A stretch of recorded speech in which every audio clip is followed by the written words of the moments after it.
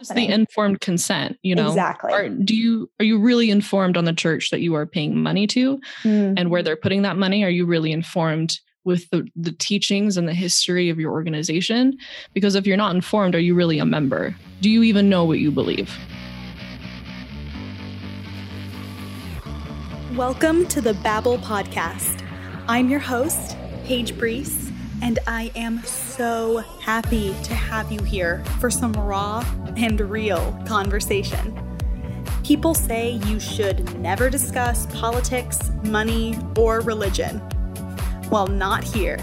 This is a safe space to dive deep into how religion as a whole has affected our hearts, our minds, and our world. The good, the bad, and the ugly. We all have a seat at the table, and I invite you to sit with me as I talk with religious leaders, experts, and friends alike. So, without further ado, let's babble.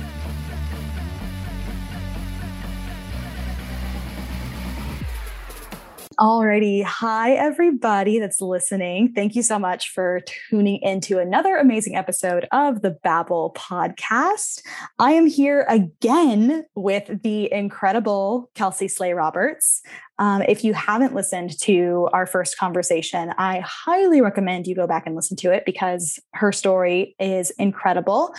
She is an ex-Mormon and is a very vocal advocate for what that means and the kind of issues with the Mormon church and how they tend to be a bit more abusive than people let on or that people understand. And she is just an incredible voice for that community. So I'm so happy to have her on again because we had way too many things to talk about the first time.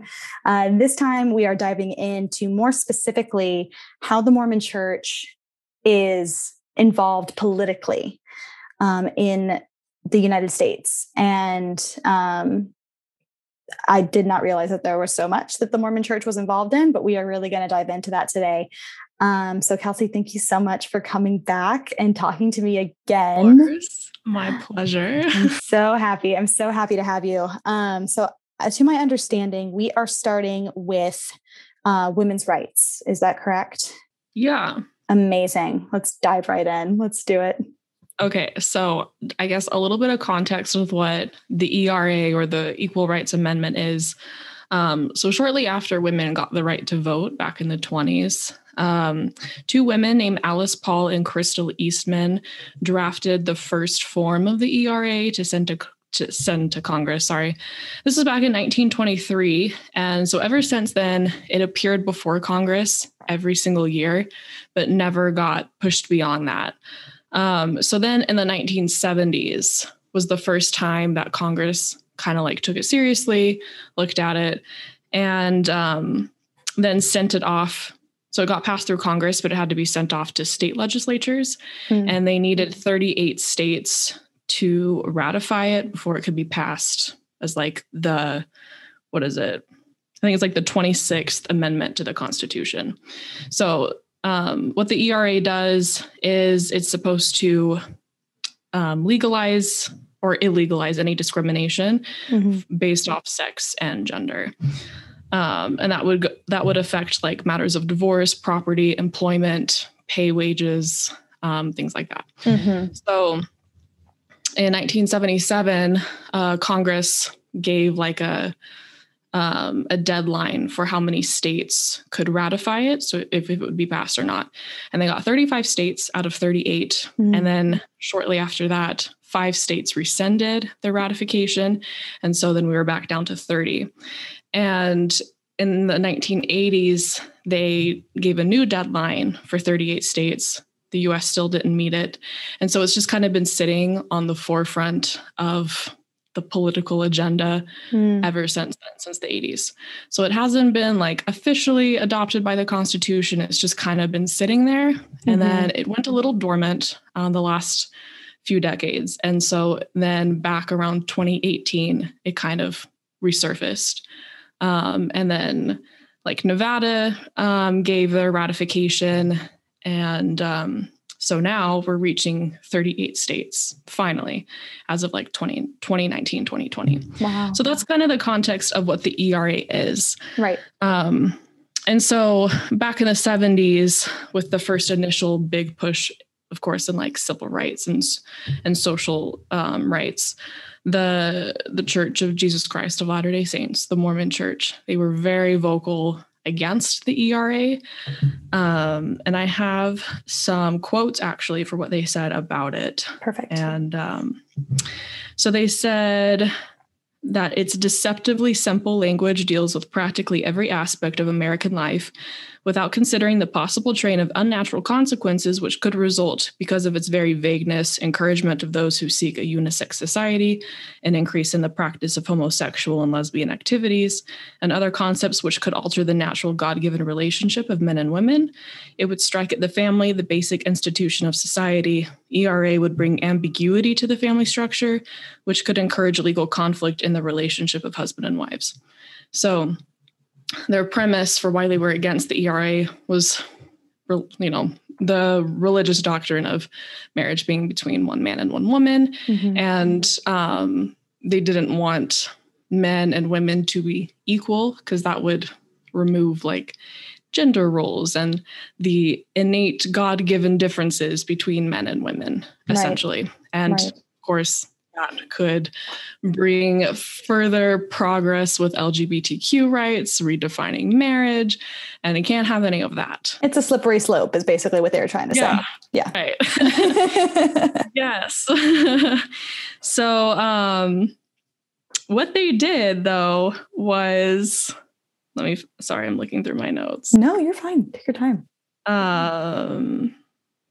So what they did was they essentially created unions of women, LDS women, to campaign publicly against the ERA, saying that like women didn't want it, that it was anti-God, anti-religion, and protecting the sanctity of marriage. And, 38 states, including Utah did not ratify it because the people voted against it.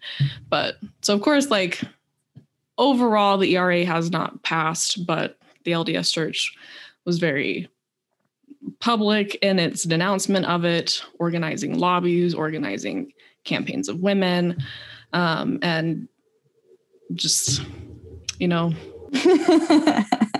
just saying, nah, don't do it. Yeah, which is just frustrating for sure. Well, of course. Yeah. Yeah. And so Utah back in 2019, they were facing the opportunity to ratify the ERA statewide. Mm-hmm. And the LDS Church came out publicly again with a statement saying that they were against the ERA. I'm sorry if you can hear that airplane. Oh, no worries. Okay, I was wondering what that was. But oh, okay.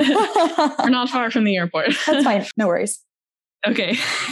Yeah. So as recently as 2019, the church continues to publicly oppose the ratification of the ERA in Utah. Mm-hmm. And they're still facing that even today. So it's a long history with the church opposing the advancement of equal rights for women politically. Right. And still happening. So. Yeah, definitely. I mean, I'm sure this is a question that's going to permeate into everything else we're going to discuss. But what is or I guess the better way to word the question is, are there any political figures in Utah or Idaho that are very affiliated with the Mormon Church or are Mormon themselves? Like, are they sitting in seats of government power? Well, there's the classic Mitt Romney, which everybody now knows is a Mormon. Mm-hmm. I know he's still in an office. I don't think it's specifically with Utah. I think it's like Congress wise or in the state. But I don't personally know of like the political structure of Utah because I've never lived in Utah. So I don't know like the governor, if he's a member, even though the governor just this last weekend of Utah kind of went a little viral. Oh, my camera shut off. That's okay. I can still hear you. He went a little viral on the internet a bit infamously because he asked all of Utahns to pray for rain. So he asked for a statewide weekend of prayer for rain in the drought instead of implementing better legal systems for managing water. And naturally, it's just a very classic, like, it's easier to pray than to than to implement infrastructure. Yes. But as we're going to find out like a little bit later with some other issues, Utah does really struggle with the separation of church and state. The Mormon church is really influential, especially with a lot of money, but they're very influential with the state policies in Utah. They have a really astronomical tax on alcohol because we don't drink as Mormons. And so it's very difficult to get alcohol licenses in Utah. It's just a really high tax. The highest in the whole country. So things like that, and the lack of like sex education in public schools. Well, that's nationwide. But and of course the church does have their own legal team of lawyers and attorneys called Kirk and McConkie, and the prophet has two assistants called the presidency, and one of those is a lawyer. So a lot of the quorum of the 12 have high-ranking positions in their own fields as former lawyers and former attorneys, in the past former politicians. So it's a lot of access. It's very clear that it's also made very clear that the church feels the need to have a legal team, and there's, that can be viewed from multiple different viewpoints. It's just protect themselves from other, institutions or things that could possibly bring them, bring slander against them. Or it could be because, they have stuff that they need to have taken care of, or they have agendas. And then, like, as a side note, if you ever want to officially become not a Mormon, you have to go through the attorney side with Kirk and McConkie to legally remove your records from the church. Otherwise, so like, I consider myself an ex-Mormon. However, the church has my name and a number associated to my name within their records, and they will always have it, even after I die, on their records, and they count that as part of their membership. And so for me to remove that, so the church doesn't own my name anymore, I have to get a notarized form and go through an attorney and take it up with their attorney branch. Oh, that's so interesting. So it's like, so you as a member of the church almost have like your own, it's like a social security number, but for the church. Yeah. We have a membership number that you're given when you're baptized. And that number is associated with all of your covenants that you take, your temple activity, as well as records any sins that you needed, like bishop intervention with your rap to overcome. Sorry, what? I said your rap sheet. Oh, yes, exactly. So, and they keep tabs on their members. Naturally. Yeah. So that's tough. But, yeah, absolutely. That is so interesting that you have to go through a whole legal, like set of steps, a system, to formally leave something like that, or to have your records removed. Like, do you? I don't know another church that does that. But. Yeah, no, I don't either. I mean, I'm very ignorant when it comes to any religion, really, other than Christianity. But I've never known your typical non-denominational Christian church to be that involved with their members. It's definitely tough, because as Mormons, you're baptized at 8, and no 8-year-old realizes that they're entering a legal agreement with that church. Yeah. To be a member for the rest of its life. Yeah. And children can't legally consent to things. So it's a lack of informed consent, ethical issue, but I know that's like a bit of a side tangent. Definitely. But I mean, I the extent of the political power in both a systemic level and an individual level for members. Yeah, no, absolutely. That's crazy. Okay. So obviously women's rights and the ERA have been influenced heavily by the Mormon church. So there's one. Right. So The next few sections in my notes just kind of deal with the advancement of LGBTQ rights, which is just fitting for Pride Month right now. Yeah, I was about to say Happy Pride. Yay! Yeah. And so, because, like before it became legal US wide, it was a state individual basis. And so Hawaii and Alaska were one of those earlier states that were dealing with legalizing marriage for gay people or same-sex people. And so back in 1994, there was a case where a gay couples tried to sue, essentially, Hawaii because they couldn't have a legalized marriage. And so it ended up going to the Hawaii Supreme Court. And this became like essentially like a 10, 12-year journey with this case trying to have legalized same-sex marriage. So it is a long history, and I'm just kind of going to go through like the most important parts of the church's involvement, because they were involved in every step of the process, but it's long. A little bit before 1994, back in 1988, the church contracted a Hawaii marketing agency called Hill and Knowlton to monitor and promote the church's stance on gay issues in state legislatures and the U.S. Congress. So essentially, the church kind of put a plant into Hawaii several years before any of this happened with the same-sex marriage legalization, just to kind of keep tabs on what the public attitude was towards same-sex marriage, as well as the church's influence just on a people level.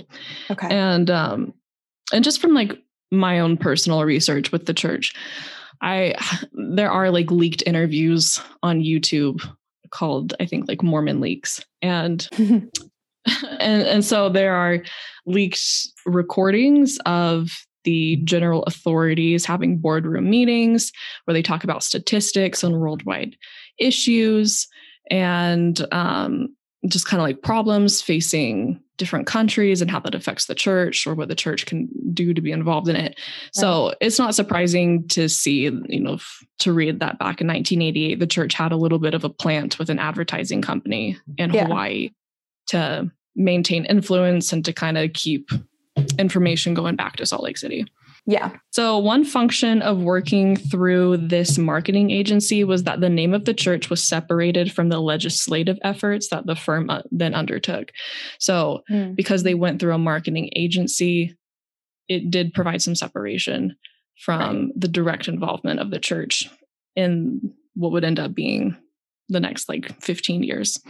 So then in December 1990, like I said, there were three same-sex couples applied for marriage licenses at the Hawaii State Department of Health, and they were refused. So they filed a suit in a case that's now known as Bayer versus Mike.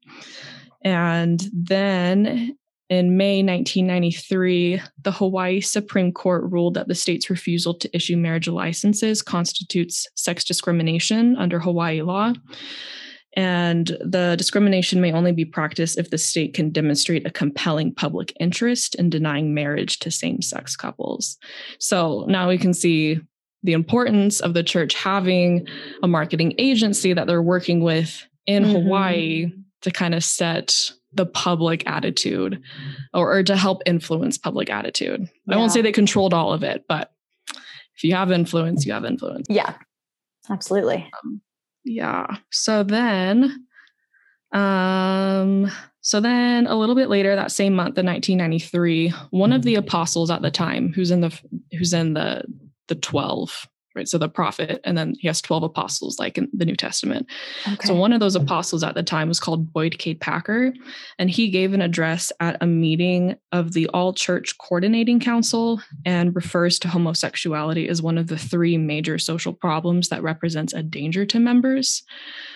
And then a little bit later the next year in February, the first presidency, so the church gives an official statement on this.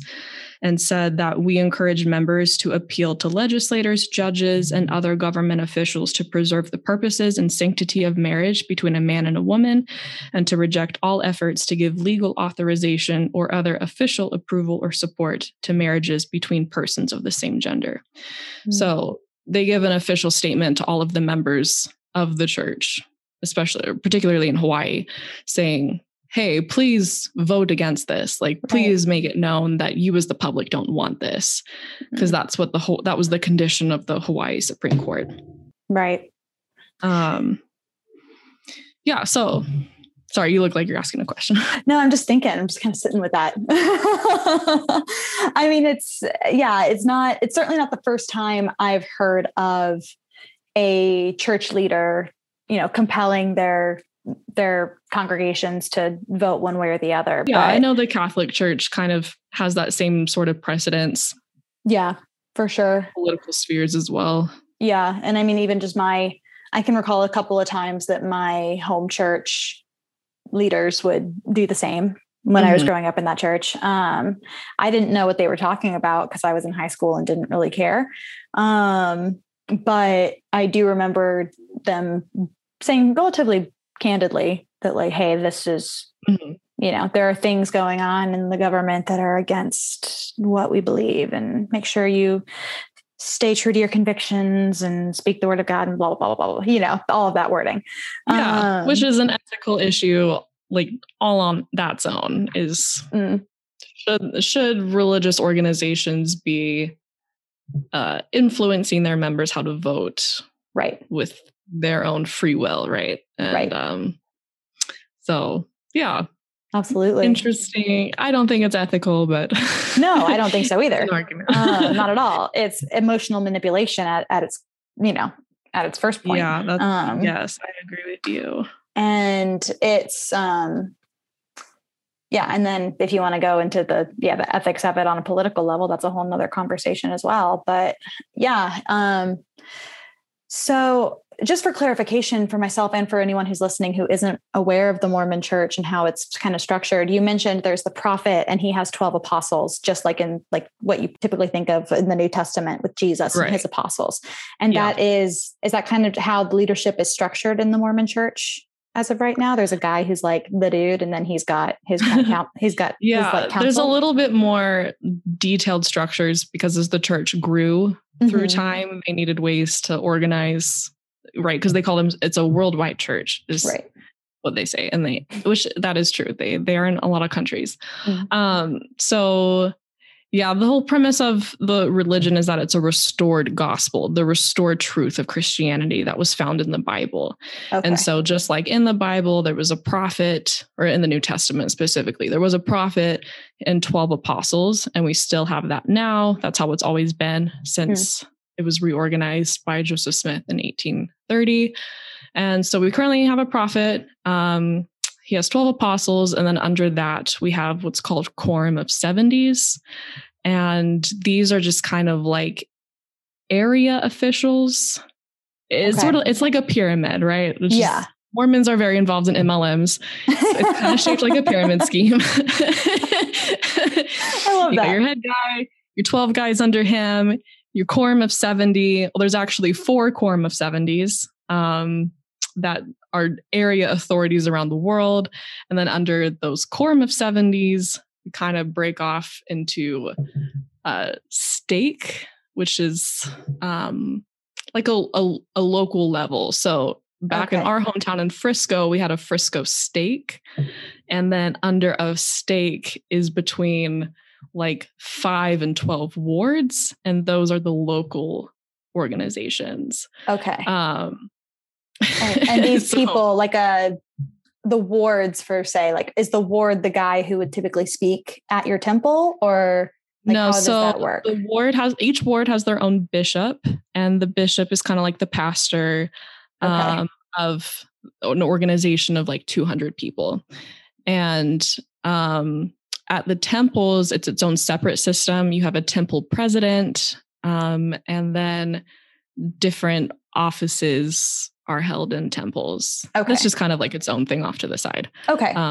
Cool. It's its own special like calling, but okay, great. So the prophet of the church is sorry, I didn't mean to cut you off. No, that's okay. So is the prophet of the church considered like the Pope would be for the Catholic Church? Yes. Got it. Absolutely. Okay. Exactly. Yeah. Got it. And Mormons believe the prophet speaks for the entire earth, regardless if you are Mormon or not. He is the only chosen person on the earth who speaks to God directly. Oh, well, that's news to me. I wish I would have known that earlier. Yeah, right. Well, that's why all those missionaries are out trying to tell you about it.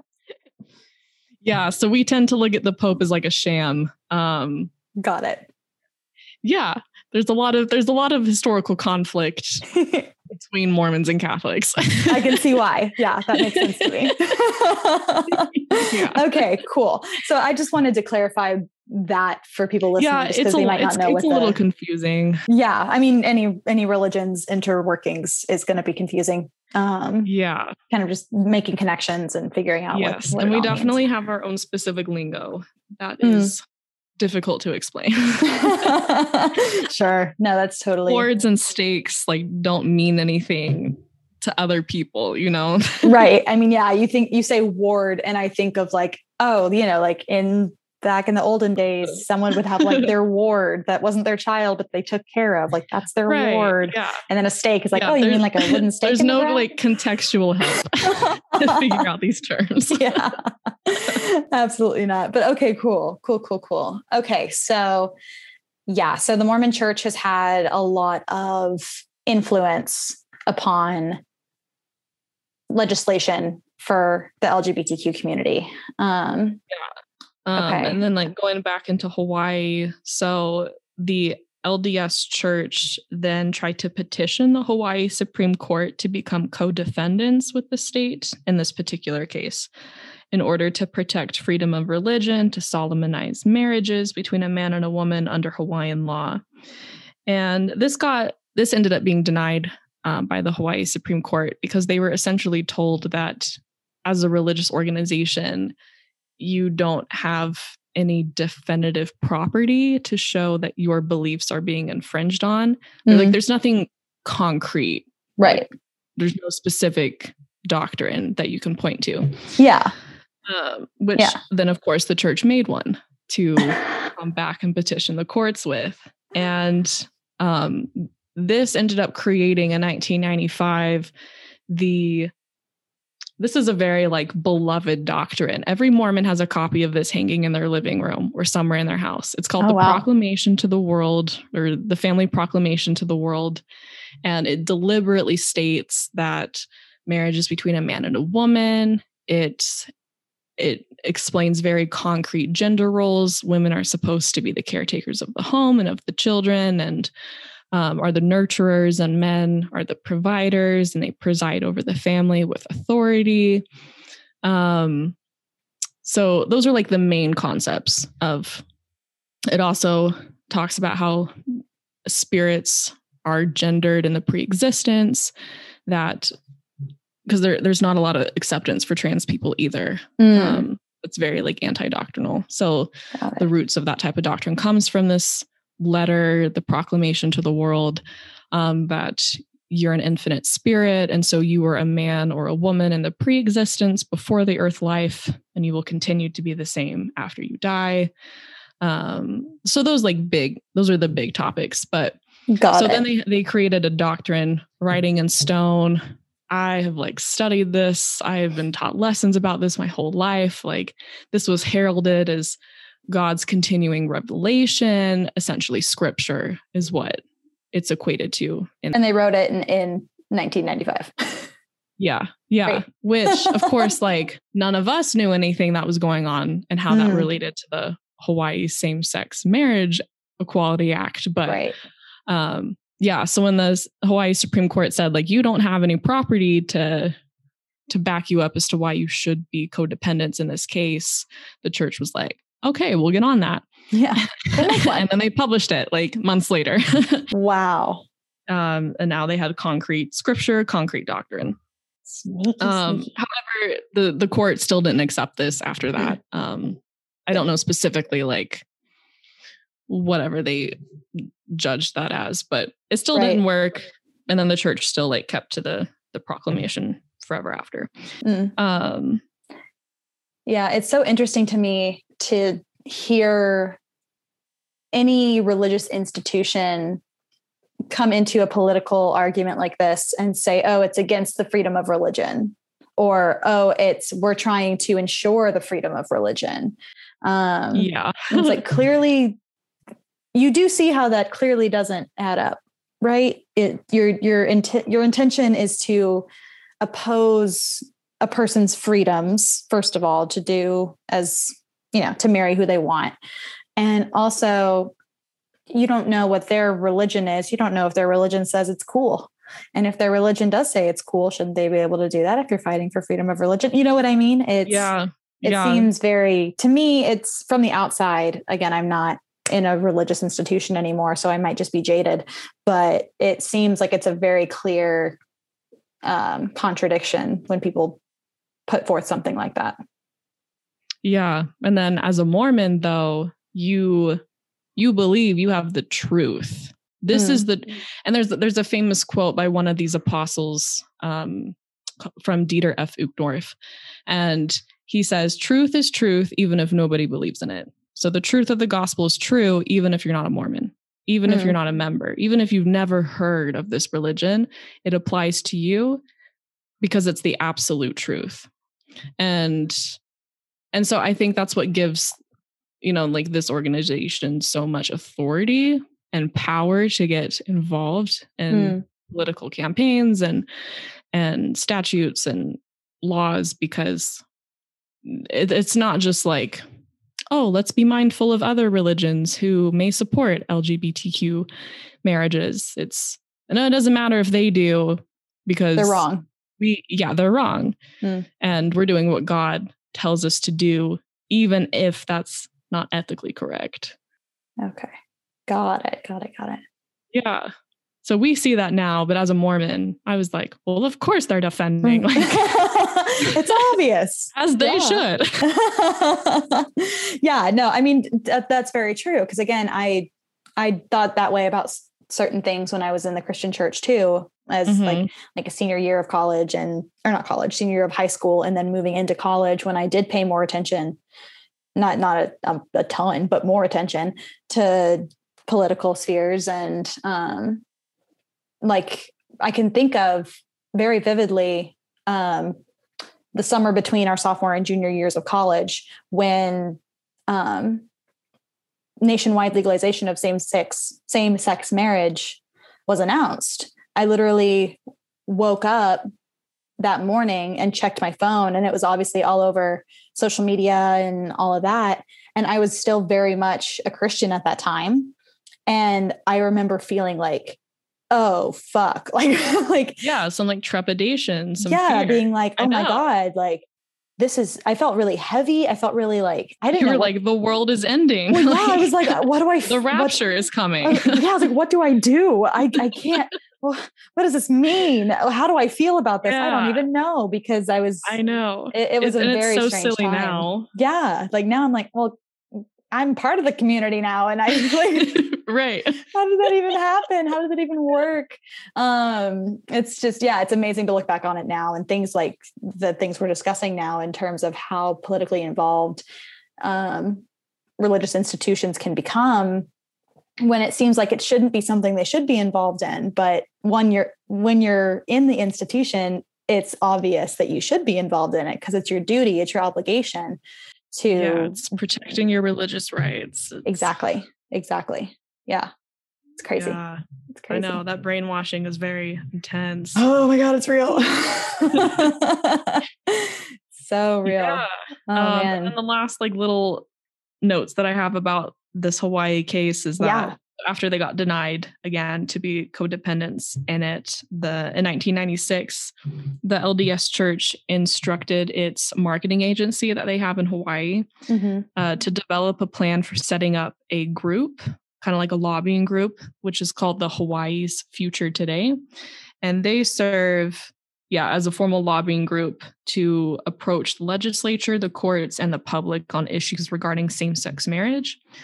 And this marketing company has been contracted many times over by the church to monitor and promote its efforts in state legislatures and the U.S. And in 1996, its top heads of this marketing group were offered unlimited funds by the LDS Church to fund this public campaign, essentially propaganda. So they got involved in newspapers, magazines, like formal speaking groups, formal events. And that's unlimited funds is what I read was recorded. Wow. To publicly campaign the public opinion against same-sex people. That's literally propaganda. Yes. Like you said.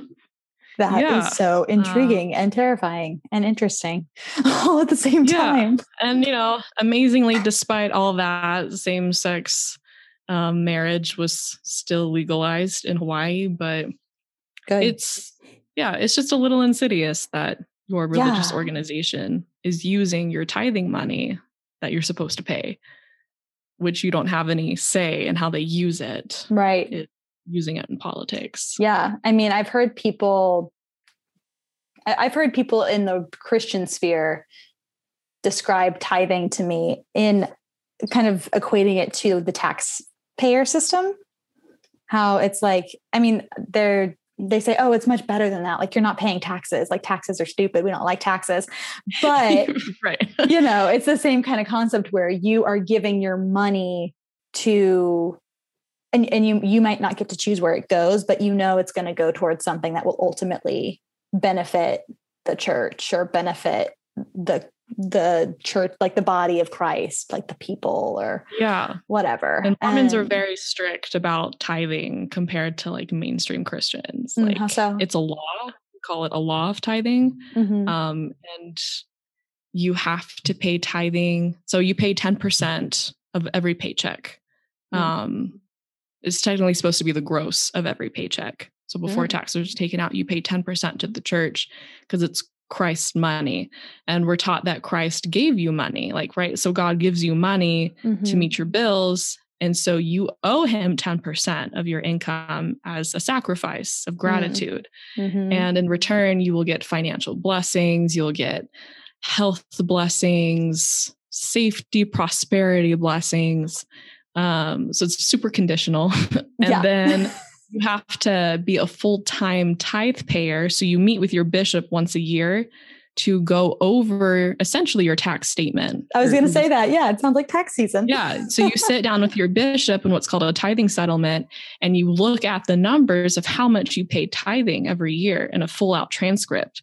And you are supposed to then tell your bishop, is this a full and honest tithe, or do you owe more money because you skipped somewhere in the year?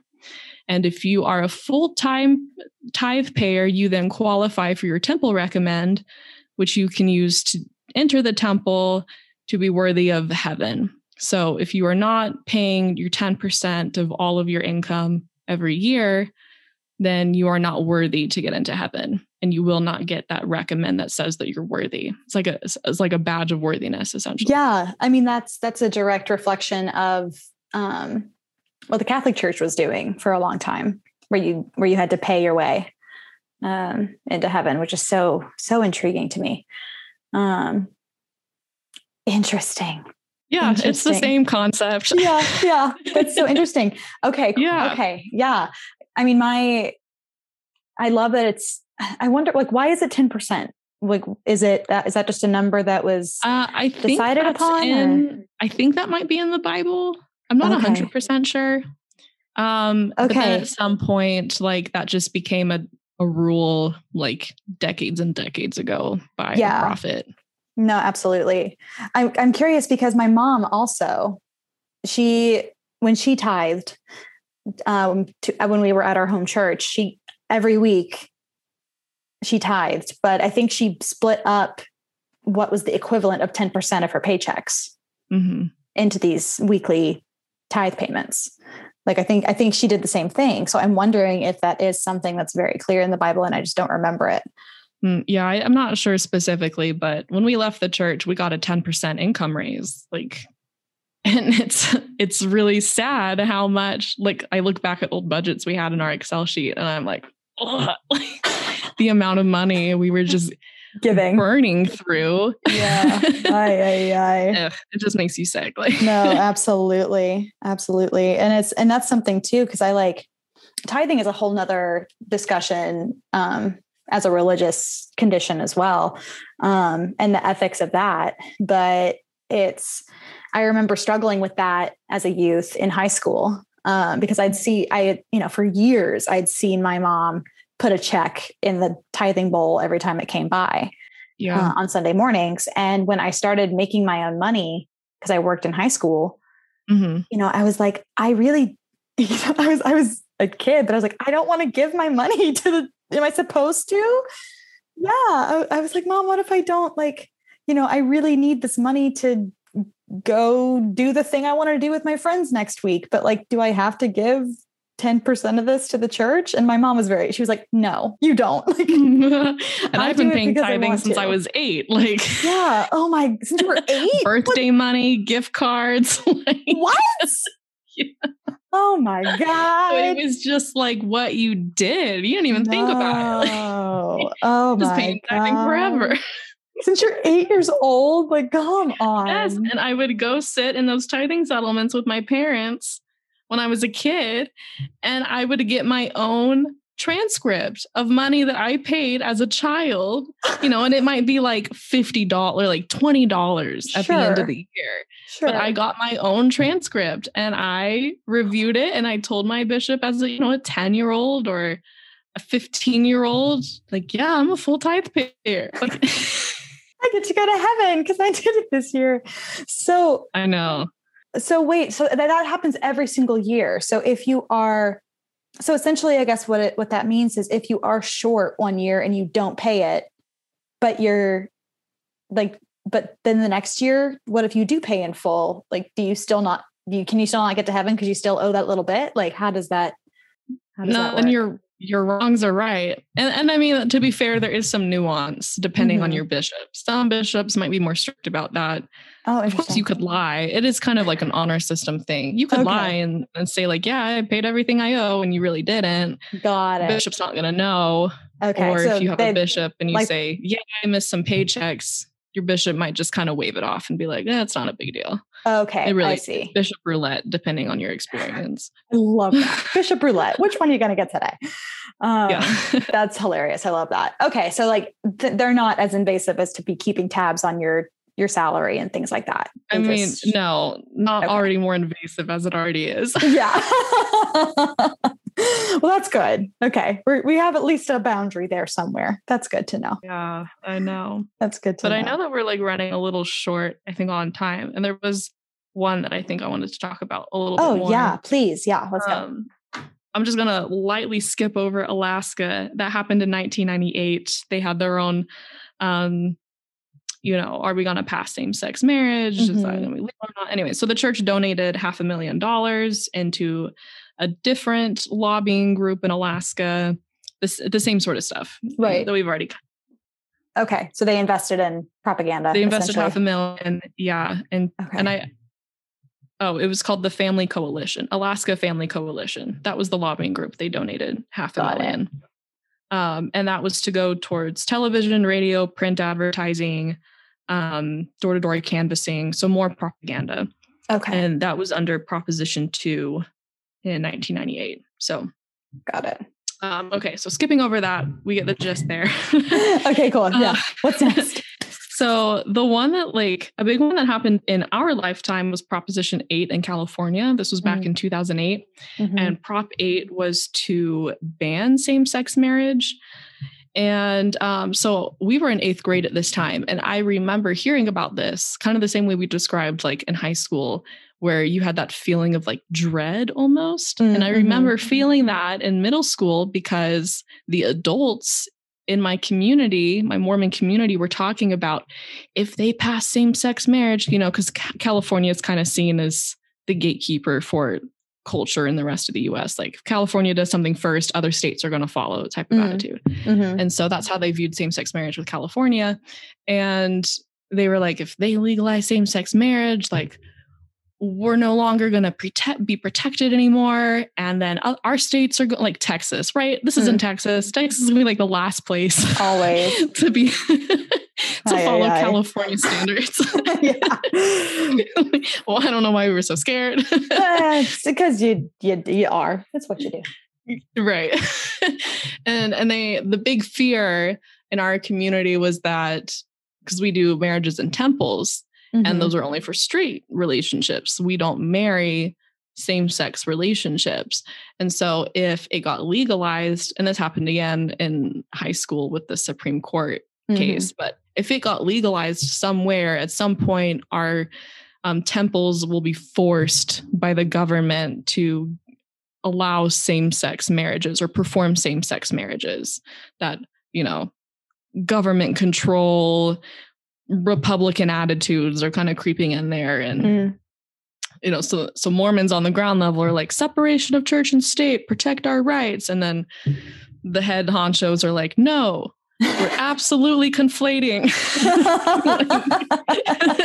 No separation of church and state. We have and we're not there. getting, but on like two polar opposite ends. And so Mormon leadership in Salt Lake City, where it's all based out of, they issued a 4-paragraph decree that was to be read in all the congregations. And I remember so this is to all the wards, all the bishops were given a letter by the prophet and the 12 apostles to be read over the pulpit on Sunday. And it was this kind of like fear-mongering letter of, this is what's going on in California.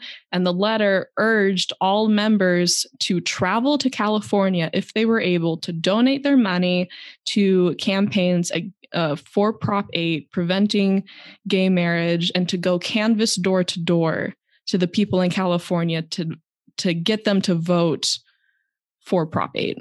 And so like people did that. Like the adults in my community went and did that. My husband's mom, like I don't think she actually did, but my husband remembers how her mom really wanted to go to California, canvass door to door against gay marriage. And so because of like the contributions of Mormons, $5 million were raised for Prop 8. And given to different lobbying groups, just like in all the other states, right? And a few in California. Yeah. And this decree that was read over the pulpits was the formation of families essential to the Creator's plan. And they were just really urging members like, this is your religious duty, get involved. You have a religious duty to be in the polls. They're Mormon culture is also very like nationalistic. Fight for your country. There's a lot of nationalism, some toxic QAnon relationships. I was about to ask, is there a little bit of Q's clues in there? Yeah, actually 15% of QAnon members are Mormons. So another cult. Very interesting.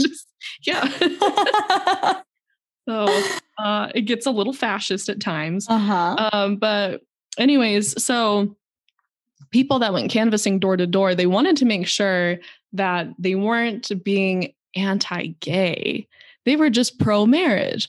And that was the mantra that I say we as like my collective culture, not me personally, but that's what we used, canvassing door to door, was we are pro-marriage, not anti-gay, preserve family values, preserve traditional marriages. But no, we don't hate gay people.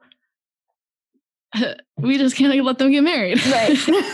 You can do what you want. Just don't get married. Yes. That's it. Don't have families. I know. So in the end, this lobbying group, was called Protect Marriage. And they estimate that at the end of this whole like campaign journey, they had raised $40 million just like from everywhere. Wow. But at the end, 20 million of that came from Mormons. So half of all of that funding, 20 million, came from the contributions of Mormons. Wow. And Prop 8 did get passed. And that is, from all the articles I was reading, it's been greatly contributed to Mormons for why Prop 8 passed and same-sex marriage continued to be banned until, later on in our high school years. Yeah. But or college even. Wasn't it college? It was somewhere in that transitionary. Yeah. I don't remember the exact year, but it was. I thought it was like 2014, 2015 or something like that. It might have been. Like right after high school. But regardless, that from 2008 until then, that's almost 7 years. Yeah. That's crazy. That's crazy. And the interesting thing though, is that and they like made another campaign in Mexico the same way that they did in Alaska and in Hawaii. So there's another case in Mexico that was very similar to those. But after all of these types of things, like the church lost a lot of members because there were a lot of members who were supportive of LGBTQ rights. And they hemorrhaged a lot of membership.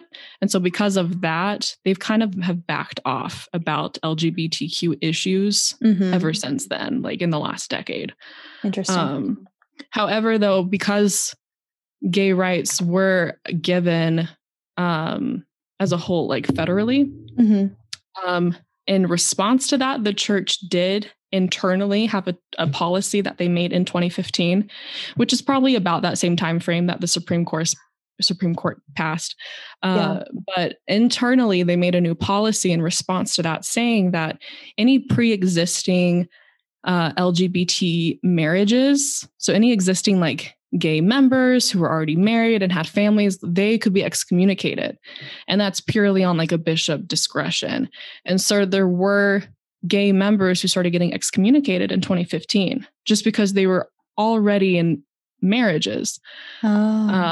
Because as a Mormon, if you are gay, you are allowed to be gay, but you can't hold hands, you can't kiss, you can't do any type of action. And they call it homosexual behavior, like none of it. And that's a policy at BYU. That's a policy in their Rexburg and Hawaii campuses. You can be kicked out of school if you get turned in for like kissing your boyfriend, if you are a male. It's very strict. Wow. And you can be barred from having a temple recommend if you have any homosexual relationship, sexual or not. Even non-sexual relationships, like you can be disqualified from having a temple recommend, which is what you need to go to heaven. And so after that policy came out in 2015, it also meant that any children of LGBTQ members could not be baptized. They could not be blessed, like we do baby blessings, where they're just kind of given like promises for like talents for the rest of their life. They could not be blessed in public. They could not be baptized at the age of 8.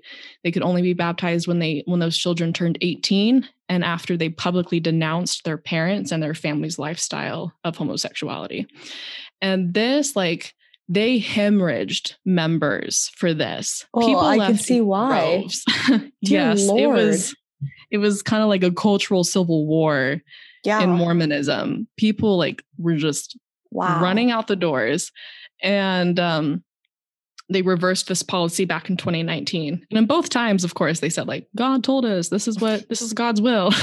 We were just doing what we were told. It was God's will in 2015 and 2019. It was also God's will. Like, we're so fortunate. We're reversing this policy that we just made. God changed his mind about gay people. Yeah. And they told us the reason for all of that was because they needed to protect the children from discrimination and, LGBTQ families in the church, that they didn't want to put those families in difficult situations, which is just so backwards. That's ridiculous. And they told us that was like, that was to protect the children and think of the children. Whatever. Wow. That is so interesting. I know. So as a result of all of that, actually, the church growth is the slowest it's ever been since 1830, since it was created. It's like 0.05%. It has, because of all these issues that just built up over time. And the church is, it really struggles today now because of. Interesting. That's so I feel like institutionalized religion as a whole is struggling in our current, it is in our current world, but it I find it fascinating to hear that a religion like Mormonism it seems like it's been a very prominent religion since its inception. And then to your point, like all the way up until very, very recently. Yeah. And I find it so fascinating that, it kind of feels like it's like a soda can, right? It just, it was shaking. They were shaking it and shaking it and shaking it. Yeah. Yeah. And then finally it's just, they did this switch over the course of 4 years and tried to undo their mistake, and it popped the top off, and people are like, no, we see you for what you are. It's kind of like that's kind of what it feels like. It is. Yeah. Yeah, it's tough. And there's only 5 million active self-identifying Mormons. Just 5 million. That's like 0.0006% of the Earth's population. Right. And I think they lose like 200,000 members a year at this point. Wow. It's what it looks like now is it's dying on a membership level, but they have so much money that they keep the illusion of prosperity and grandeur. And right. No, I remember you mentioned on our last call that the Mormon church is one of the richest churches, or like institutionalized $150 billion in reserves. Wow. Is that strictly from people's tithing, or is that in like other assets? Originally, it comes from tithing, but they started investing years ago with members tithing. So they have a whole investing profile called Ensign Peaks, I think. Okay. And they have a whole team of investors that are hired by the church to invest their stocks and invest money. And because of that, it just grew astronomically. Yeah. However, they still demand tithing from their members. Oh, naturally. Yeah. Why stop taking your money when we can just keep taking your money? I know. And like a statistic came out recently that I read that last year, Walmart donated more money to charity than the Mormon church has ever donated in its entirety. So, wow. For the people who are listening, my jaw is literally on the floor. That is an incredible statistic. Yeah, it's not a very charitable organization. They give out pennies compared to the wealth that they actually are sitting on. How interesting. Is that like doctrinal? Is that meant because like they need to take care of their own kind of thought, or? From what I've heard, the attitude is God needs money in the second coming. And I don't know why. I don't know what for. What do you mean God needs money? No, he doesn't. To provide for the church somehow in the second coming, to like provide for members. Interesting. In some way, though they can't right now. When members actually could use it, or right, like, oh man, yeah, it's so. I mean, that genocide happening in Iraq, and it's fine, right? Yeah, or Iran, or in Palestine, but it's so. And this is again that we could have a whole nother conversation on this, but it's just so interesting about, or to me, how obvious it is when in organized religions say they're taking, kind of like what we said earlier, saying we're taking your money for the betterment of the church, or to go towards the body of God, or our people, or to do charity work or mission trips or what have you. And then to walk into your, like, at least for me, I'll use my own church as example, to walk into my church building and see 300 bright red cloth stadium seats, or not 300, I'm sorry, 3,000. Like the mega churches. With a sound system that's the exact same that's inside the Cowboys stadium. Like, oh, cool. Right. Like an organ that is the size of a fucking whale. Like, it's like, oh yeah, you're totally using our money for charity. What I mean? Yeah. And I mean, like, you go to Salt Lake City, where the iconic temple is, in downtown Salt Lake City, the one that looks like the big castle. It's plastered all over the propaganda of the church. And it's called Temple Square. So it's a gated square with the temple and a couple other buildings. And you walk around there and there's homeless people on every single street corner begging for money right outside the gate. And it's just right there in your face. Yeah. Like it's obvious. Here's $150 billion that they keep throwing into temples that cost like $30 million to construct all over the world, when they can't even they have enough money to fix like world hunger at this point. Yeah. But they can't even fix the homeless problem right outside literally the gate of that Salt Lake City temple. Yeah. If there's no clearer image than that, I think. No, there isn't. So yeah, it's just incredibly interesting and frustrating to see things like that, for sure. Yeah. For sure. I mean, I know we've gone over time technically, but like, if you have anything else that you want to talk about, I'm like, feel free to throw it out there. Otherwise, we might have to do a part 3. Yeah. I mean, cause we still didn't even touch on like the church's involvement with the legalization of marijuana. Oh yeah. And medical marijuana, especially in Utah and they got involved with Nevada and Arizona and California legalizing medical marijuana. Like 2018, and then in 2019, Utah was trying to legalize medical marijuana, and the church got really involved in that. But that's, like not even as big of a topic as like, equal rights.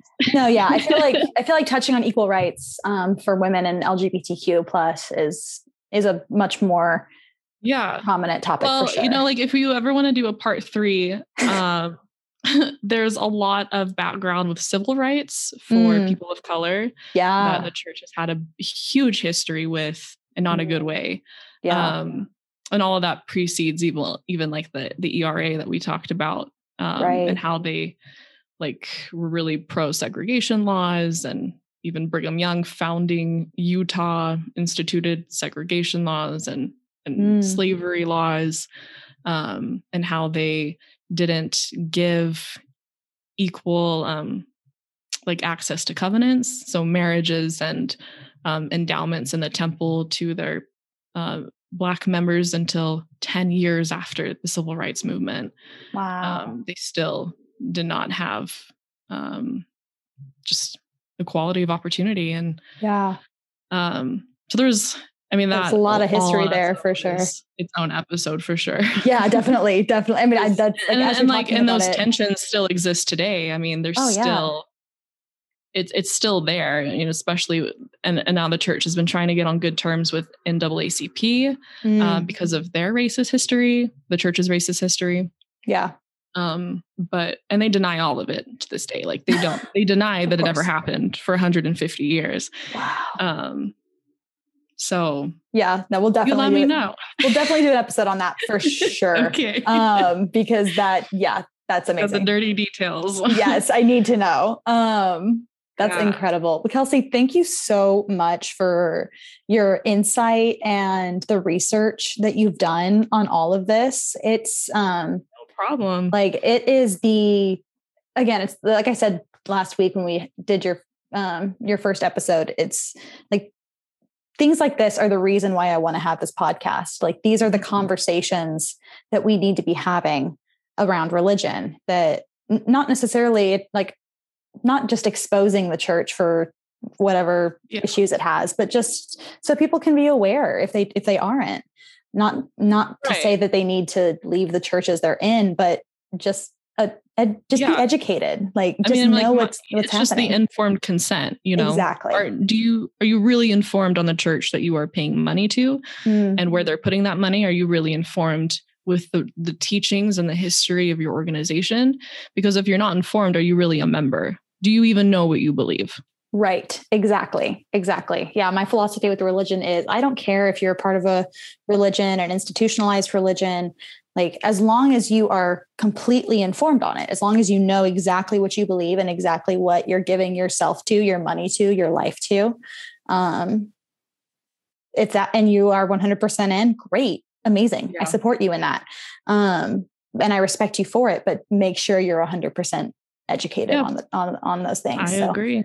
Thank you so much again for an amazing conversation. We're going to have 2 more at least. Good. I hope that like it was good and that I like, explained things well enough. Oh, absolutely.